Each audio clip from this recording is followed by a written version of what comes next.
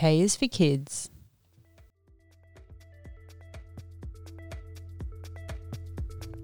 Hi, I'm Beck from Be Free Emotional Fitness Training, and I support women and girls to become emotionally stronger. And I'm Vern from Move Forward Mentoring, and I specialise in male mentoring, helping boys and men find their passion, speak from their heart, and build better relationships. And together we are Rekindling Relationships. We work with couples through mentoring sessions as well as facilitating communication and creative workshops to build deeper connections. Welcome to our podcast, designed to help you strengthen and bring more fun into your partnership, as well as create a more loving, healthy, and strong connection. Hello there. How you doing? Welcome back. And those voices you could hear behind our intro were actually our kids. Beck and I have a blended family of 4 kids. We have 2 tweens and 2 teens and 2 boys and 2 girls. So it's a bit of a mix, isn't it? Sure is. It's hectic. It's pretty hectic. And today we're going to talk about kids and how kids can impact your relationship and what you can do about it. So, Beck, how do you think our massive children actually affects our relationship? I think children affect relationships greatly. I think they're probably one of the biggest stresses on a relationship. And I think they've affected us in a way that obviously clearly we don't get as much time together. Time is definitely one of the biggest problems. And we have the added element of that we're a blended family. So it's a lot of trying to get used to each other as well. Yeah. And sometimes there's that juggling of it's not your child. So sometimes your parenting styles or discipline styles might slightly be different. So you've got to sometimes regroup and have a chat about that.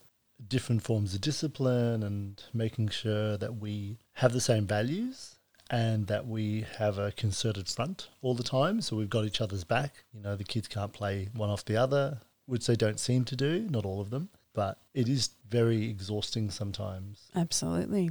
So one thing that comes up for me in having kids is my energy levels.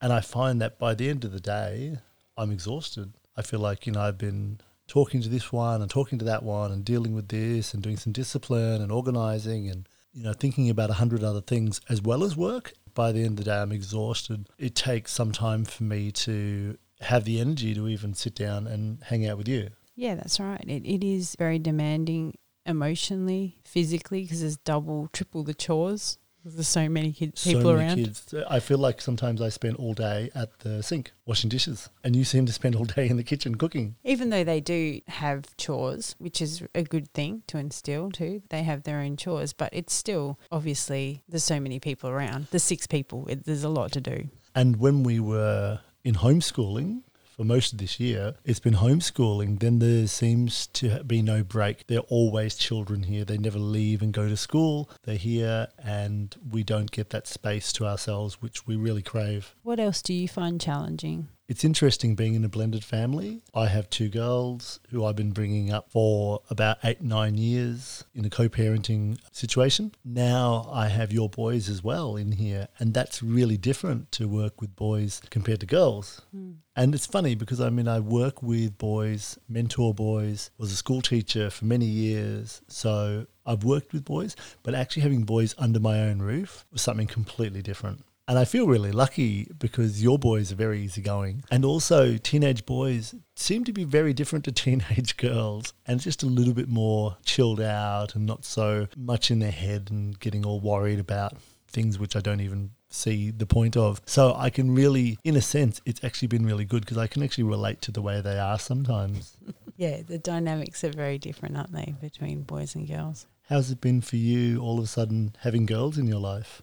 Yeah, it's interesting because like you, I've just had 2 boys, but I can also relate to the girls. It's not like I found it unusual to be around them. I remember being a girl and it takes me back when I hear, or particularly the eldest girl, talk because she's 13. We've got a nice relationship. She tells me a lot of her problems, which I can relate to. It reminds me of being a teen girl. Though they are very, very different to having boys, I can still relate to them a lot. I feel that the dynamics of having so many kids in the house can sometimes make it like there's no space. Like there's always a noise, there's always sound. That's something I really struggle with actually, is that there's always someone talking and something going on to the point where I'm like, wow, can everyone just be quiet and go away for a little bit because I'm a bit over the noise. And it's noticeable, isn't it, whenever we're home and it's just the two of us? Oh, it's so still. It's so it's so peaceful. It's actually one of the things that when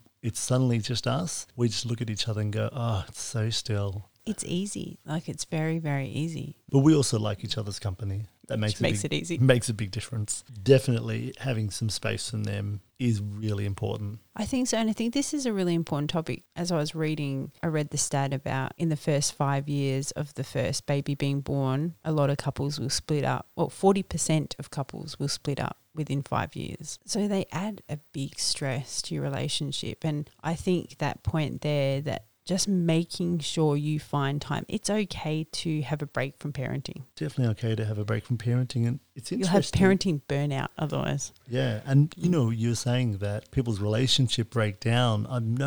I've spoken to people who have said, oh, we're planning on having a baby and I think that will make things work better for us. And I just sort of look at them as if to say, hang on, you need to sort your relationship out before you have children, because having kids doesn't bring you together. It can actually drive a wedge. Because, oh my God, that just magnify everything. Yeah, because all of a sudden there's no spontaneity, less time for romance and making love in the afternoon or wandering off to the pub. You know, you all of a sudden there's not just responsibility, but there's someone there who needs you all the time. All the time. You're a parent 24/7. And that makes it exhausting. But I think it's really important that both people are really involved in the parenting of those kids.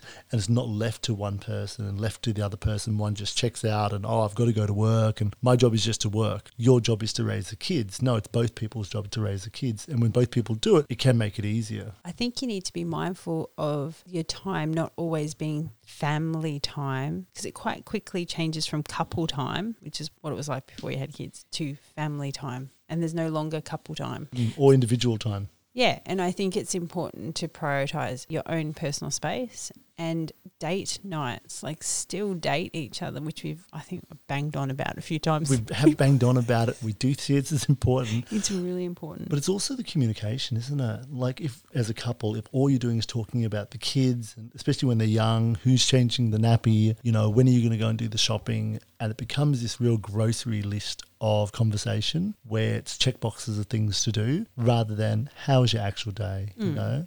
How are you feeling? That person says, well, I'm losing my mind because I've just been dealing with poo and nappies and screaming children. Stuck with kids all day. Then the other person has to just hear that and go, wow, I really feel for you. And not think, oh, I'm being blamed or shamed. No, this is your opportunity to really hear someone and allow them to vent and listen to them and support them, because having a space to vent and be able to say the stuff, which you can't just go out down the road and start complaining to other people about your kids, having someone who you love and trust, who you can talk to about it when you're feeling it, is really important. What do you find works well for us as far as us as a couple, but also us as a family? I think we make sure that we have time together, and that time together is where we can talk about what we want and what we need, as well as the children. We'll do both, but that time together I think is really valuable because it just allows us the space to download and feel like we're not just parents, we're lovers. It keeps us strong, and if we're strong, then the family's happy. If we're happy, family's happy. Having a lot of different activities that we can do as a family helps bring us all together blended really well, I think. We go play basketball, or we go for a bushwalk, or we go canoeing, and we do it as a big group, and it's lots of fun, and it's something that we can do together. Then we also separate the children into pairs, and we might cook with a pair or draw with a pair or have opportunities with two of them or individual, and try and give them as much of the attention that they need. We as a couple has to come first. We have to be solid in our relationship. And I love that, you know, sometimes when things aren't going well and we have stuff on our minds that we need to talk about, that we'll just sort of go to the room, lock the door, sit down and talk it out. Hide ourselves in the walk-in wardrobe. Hide ourselves in the walk-in wardrobe for a while and talk it out. Or Or sometimes just go into the pantry and have a kiss. It's so important. So important to have a kiss in the pantry. Or sometimes we'll just go and have half an hour walk. Yeah, we're quite lucky though, because we can actually leave the house. Our kids are a little bit older. They're a bit older. If you've got little kids, you might not do that, but maybe that's when you need to prioritize your relationship and call in a babysitter, call in a family friend, family member, just to be there so that you can have some time together. So you can get away, you can go out for dinner, you can go out for a picnic, you can go out for a walk around the block sometime together. I think the family meetings we have are really good too, helping the family run smoothly, and just to hear everyone have a voice, what they want to see more of in the family. Yeah, I think that's a really great way for us to stay connected with each other. What other things do you think help us as a family and as a couple?